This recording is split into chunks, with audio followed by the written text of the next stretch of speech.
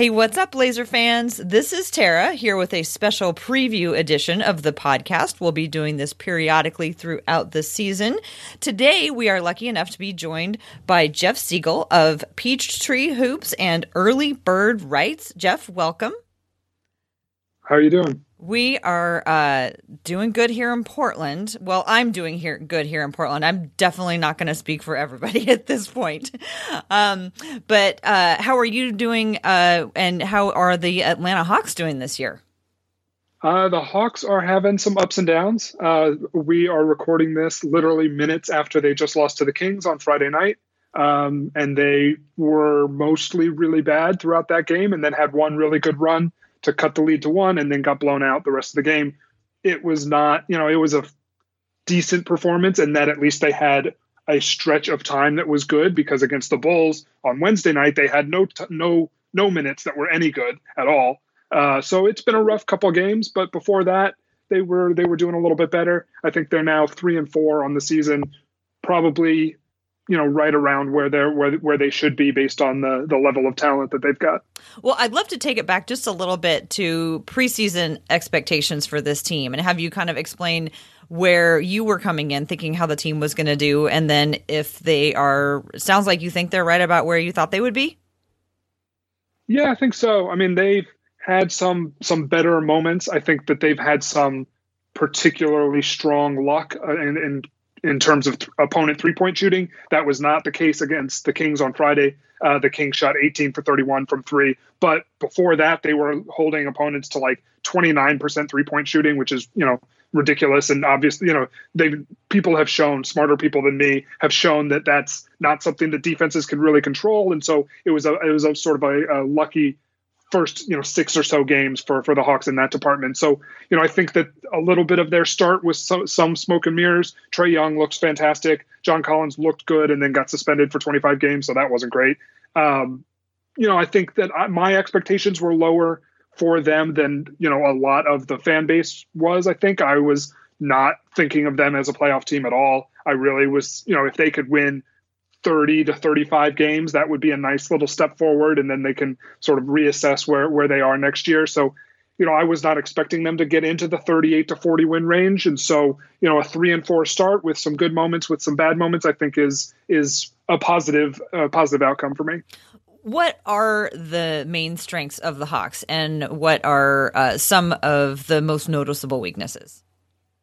I mean, the biggest strength is Trae Young, of course. Like, he's ridiculous. He's maybe one of the 5 best passers in the league. He's certainly up there with among Ben Simmons, LeBron James, Luka Doncic is in that conversation too. Just, the Nikola Jokic, just, there's no reason to keep naming people, but yes, Trae Young, very good passer, can shoot the ball very well in bursts. Like, he has some times where he just knocks down 3 30-footers in a row. You guys are very used to that with Damian Lillard. He'll have some of those kind of moments where Lillard just is unguardable and you can't do anything about it. Young will have moments like that, not quite as often as Damian Lillard, but of course it's only his second year in the league. He's got lots of time to get to that level if he is ever going to get there. So, I think he's their biggest strength. John Collins would have been their biggest, their second biggest strength, but he's, going to be out. The Portland game will be his 4th game out, of the 25 game suspension. He won't return until late December. So that's not going to hurt the Blazers in any way. I think outside of that, there's not a whole, like, they've got a lot of depth, but the depth isn't unbelievably great. That's kind of like they play a very deep 10, 11 man rotation every night. I think it would even be 12 man if Collins was available. They're playing an 11 man rotation. And so they're pretty deep. They've got a lot of different kind of guys who can come off the bench and do some different things, but not, nobody who is, a world beater outside of Trae Young. Who has had the most success guarding Trae Young? What's the most effective way you've seen teams so far slow him down? I think the biggest thing is to push the ball out of his hands immediately. You guys, again, are going to be very used to seeing that, because that's the sort of the scouting report against Damian Lillard as well. Teams who have lots of length and will blitz out on Young will be able to bother him a little bit. He's only, 6'0", 6'1", like, he's not a huge guy. if a defense has a ton of length. We saw this against the Bulls on Wednesday, where they had Tomas Satoransky, who's like 6'7", and then they had Lauri Markkanen, who's a 7-footer, just trap all the way out beyond the 3-point line. And Trae had some issues just navigating those, just navigating all that length in terms of getting passes to his teammates. The teammates are not unbelievable passers. They don't have a ton of big men who can pass, on that short roll. The Alex Len, Damian Jones, Bruno Fernando is their center rotation right now. It's not very good. It might be the worst in the league. It's really, really, really rough for them at the center position. John Collins is a better playmaker, but again, he's suspended. So now it's Jabari Parker in that role. Parker's a better passer than people sort of give him credit for, as sort of his reputation is that he just gets buckets. He can pass a little bit. He's decent in that department, but really it's just all about getting the ball out of Trae Young's hands, blitzing on the perimeter and playing 4-on-3 on the backside. Teams are having some success with that. Trae has, brought some different tools to the table this year in terms of, his ability to break those traps, but it's still a particularly strong defense against what the Hawks like to do. You brought up John Collins a couple of times. For people who might not really be familiar with happened, I think most people know that he got suspended. But can you give us a little bit of the backstory and what went on and sort of what the fan base was saying about his suspension and how the team is feeling it? It was pretty interesting to hear what the team's response was. So he got suspended for some sort of human growth hormone. I know there's like a very official name for it that has a number in it and all this stuff, but it's basically HGH, performance enhancing drugs type of thing. It was not the same as DeAndre Ayton's suspension, which was like for a diuretic, which is a diuretic sort of masks steroid usage or can mask steroid usage. And so the NBA suspended Ayton for using something that might be a mask for steroid usage. This one was just straight up, this is a human growth hormone pill or something of that nature. I'm not entirely sure how he ingested that, but the response from the team was very much we're going to support John when he returns to the team. We are, he's obviously very, not ashamed. I don't think they used that word, but I think they did not fight it is what, this is sort of the point of what I'm saying. They did not say, we're going to help John with his appeal. They were like, yeah, this happened and we're going to be happy to have him back whenever he's back. But for now, we're just, going to support him and try to get through this period without him. So I thought it was notable only that the team was not particularly defiant of the league's ruling. They were very much like, he got caught. We'll see him in a couple months. And that was kind of the end of it. It was a little bit weird. We haven't heard from John at all since. The players who are suspended like that usually don't talk to the media or don't make any, real statements or anything like that. So we haven't heard from him. We probably will not hear from him for the next 6 weeks or so, but he'll be back in late December. I think December 23rd will be his first game back after that full suspension. And, at this point, it's just about next man up. Jabari Parker, Vince Carter are now the power forward rotation in Atlanta. So who are some players that the Blazers fans might want to keep an eye on, who think are interesting to watch or who you think are interesting to watch? I really like watching. Young, obviously. Not named Trae Young, of course, because that's obvious. But yeah, Kevin Huerter is might be the starting shooting guard. So he has not started most of this season because he was injured in preseason. Cam Reddish has been starting, but then the second half against the Kings, Huerter was the starting shooting guard. He may be the starter against Portland. Certainly if I were in charge, he'd be the starter, but he would have been already. So I don't know exactly how head coach Lloyd Pierce is going to assess that situation and decide whether he wants to go with Huerter or Reddish. But Huerter had a really great game on Friday against the Kings. He's a strong playmaker, strong shooter, very much the CJ McCollum to Trae Young's Damian Lillard in that sense, in terms of the two of them being the offensive engines for the team. And he's not necessarily the sort of ISO bucket getter that CJ McCollum is, but he can run a secondary pick and roll. He's a really good passer, great shooter. 6'7" at the 2 guard. So he's a big guy. I think he's really interesting to watch. Really the second best player on the team all season has been Jabari Parker, which is, kind of astounding to think about based on what we know of Jabari Parker's career so far, but he's just been great. Offensively, I think he's fourth in the league in total dunks, and he's not even up until the last couple of games. He wasn't even starting because John Collins was starting ahead of him. He works really well with Trae Young, is a great roll man, gets right under the rim and is just always open for those little dump off dunks. He's shooting threes a little bit more, which is nice to see, but really it's all about him being able to roll to the rim and get up for cut dunks off of little dump offs, little cuts around the rim. He's done really well in that department. Defensively, there's not a whole lot to say about the Hawks. Certainly how Trae Young defends anybody on the Trailblazers is going to be really interesting, because the team that they usually will put out there, Portland, with Damian Lillard and CJ McCollum and Rodney Hood as sort of the starting perimeter players, I have no idea who Trae Young's going to guard. He's not going to be able to guard any of those guys. So that's going to be the biggest thing that I'm looking for from the Hawks' perspective going into this game on Sunday. They just don't have a place to put him. Usually there's at least one offensive player among the point guard, shooting guard, and small forward who Trae can sort of hide on. But if you put him on Dame's going to kill him. You put him on CJ's going to kill him. You put him on Rodney Hood's going to just shoot right over him, just like he did to Jamal Murray in that playoff series last year. Like it's going to be an issue for them in terms of how they're going to handle those matchups.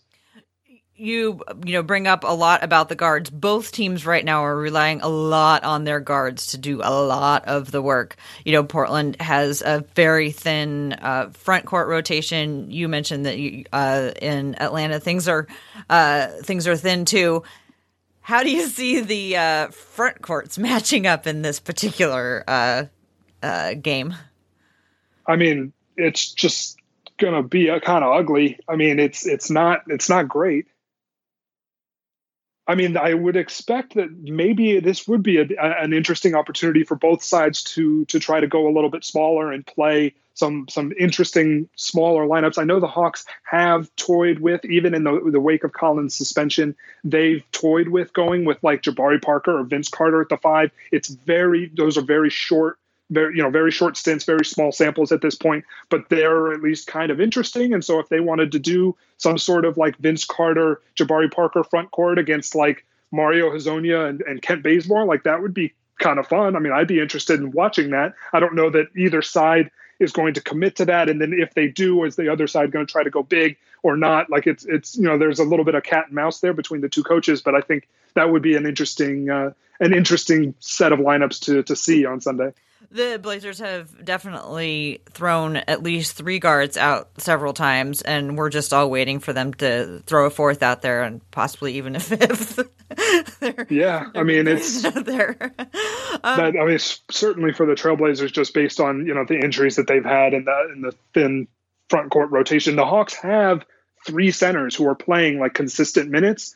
They're just not any good. So it's like they don't play a ton of small ball just because they have 3 centers that they want to work into the rotation with Alex Len, Damian Jones, who they just traded for, and Bruno Fernando, who they just drafted. They want to get those guys in. And so for the most part, they do play with a center at, almost at all times. But none of those guys are particularly good at basketball right now. So, it's not something where they should be, totally married to playing those guys, significant minutes. Is Trae Young like the heart and soul leader of this team, like Damian has been for the Blazers?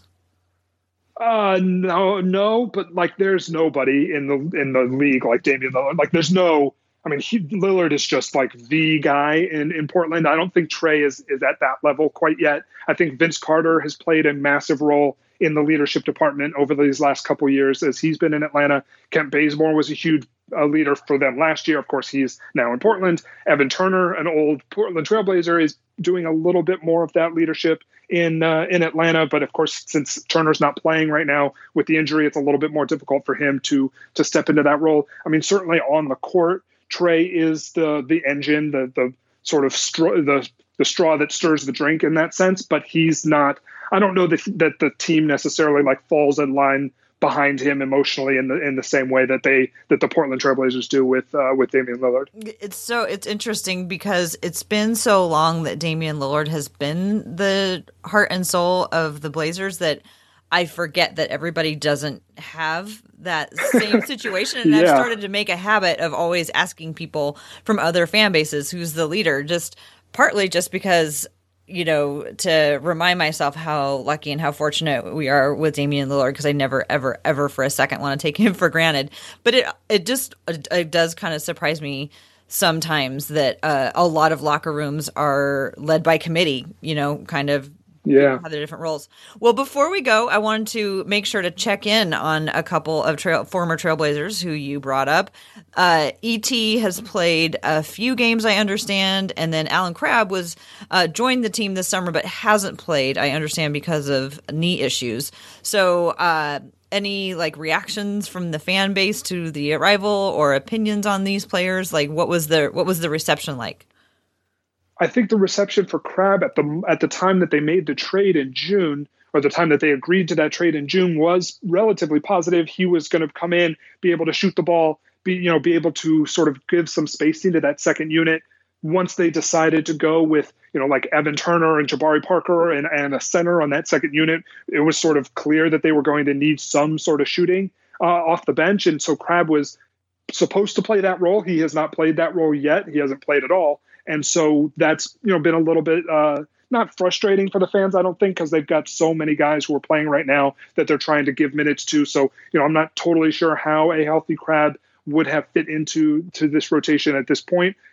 He practiced, I know, as we record this on yesterday with the G League team in College Park. So he's ramping his activity back up. He was not active against the Kings, but he is at least, he went through a full practice with the College Park Skyhawks, is trying to get back on the floor. I think he's the closest of the injured guys to getting back on the floor in terms of him, Chandler Parsons, and Evan Turner. Turner played 34 minutes over 3 games, is really just the backup point guard behind Trae Young. Trae's going to play, 32. He played 39 minutes against the Kings. He's going to play a significant amount. Turner's been in and out of the lineup with this Achilles injury that he's had. And so he hasn't been as effective as I sort of thought he was, but I'm sort of more of an Evan Turner guy than a lot of people are. I think a lot of people just sort of not just totally write him off, but don't think of him as somebody who can be valuable on both ends of the floor. I like Turner a little bit more than that. I'm somebody who likes his passing ability. Certainly his ability to play with Trae Young would be interesting, like the fact, what we were just talking about, where Trae gets trapped on the perimeter and Turner can be that outlet at the free throw line to catch and make a good decision. It was something that I wanted Terry Stotts to run a little bit more in Portland over these last couple of years. I wrote about it, I think, in the 2018 playoffs. You can go back and find that on Blazers Edge about why Evan Turner is not more involved in the playmaking duties for the Portland Trailblazers. I thought that he would be a good role for him. I think it could be a good role for him in Atlanta if he's, assuming that he can be on the floor at all. He hasn't really been able to play that much with this Achilles pain. And so, hopefully they'll get him back relatively soon. I think Crabb is sort of closer to coming back, but he hasn't featured for a minute, even in preseason for the Hawks at this point. So it's hard to say exactly where his spot in the rotation would lie if he were fully healthy. Well, Jeff, thank you so much for coming on tonight and letting us know how things are going in Atlanta. Is there anything else you want to add about the team or any observations about the Blazers before we sign off? I don't have anything really extra. Just, the Hawks are a young team. They're fun to watch at times. They are not fun to watch at other times. I would think that, the Trailblazers should be heavy favorites as the Hawks start their West Coast road trip. And, you would think that the matchup really does favor Portland pretty heavily, but you never know what, if Trae Young is going to have one of those nights where he's, 8 for 13 from 3 and just, lights the court on fire. Those happen from time to time. And so, that's sort of what the Hawks like to do is, they're going to put the ball in Trae's hands a ton, and they're going to try to run, a ton of pick and roll and let him operate out of those spots. And so, it's going to be really interesting to see, how Portland defends that, how aggressive they are. We know that Portland likes to lay back in the paint. They've been doing that for years. It's been very effective. This year, not totally as much because Jusuf Nurkic is out, but they have a very distinctive style, and that distinctive style can feed right into what Trae Young wants to do. if they switch that up, how they switch that up, or whether Trae is able to get going against that kind of defense is one of the many big things to watch in this game on Sunday. You have written about the Blazers, done guest columns for Blazers Edge for years, and while you haven't, I don't think, written about them this year, are you still keeping an eye on them? Have you been watching a few games? Oh yeah, I try to keep up with all 30 teams for my other website, Early Bird Rights, just to have a sense of the league in terms of both the salary cap management and just sort of everything that goes into how these guys play on the floor. And, I definitely have a soft spot in my heart for Damian Lillard and the Blazers. They're one of my favorite teams to watch. Just he's awesome. He's so much fun. And so, I do keep up with their games as much as I can. I am on the West Coast, so it helps that they're on at a reasonable hour, that everything is on at a reasonable hour out here. So that's really nice. But I do get to see them fairly often. I think I've seen 4 of their games this year. Right on. Well, you should come up to Portland for a weekend and take in a game at the Moda Center. You're invited anytime. Yeah, I need to get up there. I've actually never been to Portland, never been north of San Francisco here in California. So I've never gotten all the way up there to Portland, Seattle, Vancouver. All of those places would be a lot of fun to see up in the Pacific Northwest. Oh my gosh. Yeah, you should totally do it for the 50th anniversary because there's some really fun stuff going on around. I need to get up there when they're wearing the vertical Bill Walton jerseys, because he's a San Diego native. I live here. I've lived here most of my life. I love those jerseys. I would be very happy to have a Damian Lillard, Bill Walton style jersey. I think that would be really cool. But yeah, so it's something that I hopefully will be able to do someday. They look real nice. I believe they said they were going to wear them every decade night. They're having a night to celebrate every decade of the Trailblazers. They already had 70s night. So you got 80s night, 90s night, 2000s, and then the 2010s night that you can come up and get to see those live and in person.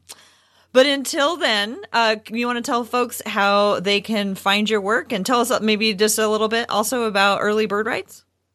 You can follow me on Twitter at JG Siegel, at Early Bird Rights on Twitter. Early Bird Rights is your home for a bunch of different salary cap stuff. If you're interested in the cap and in sort of the different ways that how teams build their team, build their rosters, I think that's it's a really good resource for a lot of people. I have full cap sheets for all 30 teams. As the Blazers move into the summer and they finally have cap space for the first time in a little while, they're going to be a little bit active. I think I've got them projected about $17-18 million in cap space next year. So they've got an interesting summer, ahead of them. And so I'll have different salary cap based articles. We've got another thing coming that I can't talk about yet because it's not done, but that's coming in the next. It was supposed to be this week. It's not going to be, but hopefully it'll be next week by the time we get that up. And so we've got something new coming to Early Bird Rights in the very near future, which is going to be really cool. And hopefully will be used by a lot of people who are interested in sort of deep diving into various salary cap and on court stuff. And so you can find all of my work there. You can find my Hawks stuff over at Peachtree Hoops, which is the SB Nation site for the Atlanta Hawks. So if you're interested in how the Hawks are getting on the rest of the season, you can find all of my work over there. Awesome. Yeah, I want to put in a plug for Early Bird Rights because I use it all the time. I find it super easy and not overwhelming. Sometimes those sites that have all of the salary information can just be like way too much information. You've got it laid out in a really nice, easy to navigate format. So I would suggest people who are looking for that information totally go over to Early Bird Rights. Let's see, to wind it up today, you can find me at TCB Biggs on Twitter. You can follow Blazers Edge at Blazers Edge on Twitter. You can also follow the Hoops and Talks podcast at Hoops and Talks. If you subscribe to the Blazers Edge podcast in the podcast feed, you'll get the weekly podcast, you'll get the Women's Hoops and Talks podcast, and any other extra podcasts that we drop, like this one, which is just going to be a little bit of extra one in your feed. Just a programming note to remind folks, because we have a game on Sunday, Dan and I will be putting out the weekly podcast one day later than usual, so that will be out on Tuesday morning, and after that, we'll be back on our regular schedule. Jeff, thank you so much for joining us. It was a pleasure talking to you, and hope you all have a great night, and we'll talk to you soon.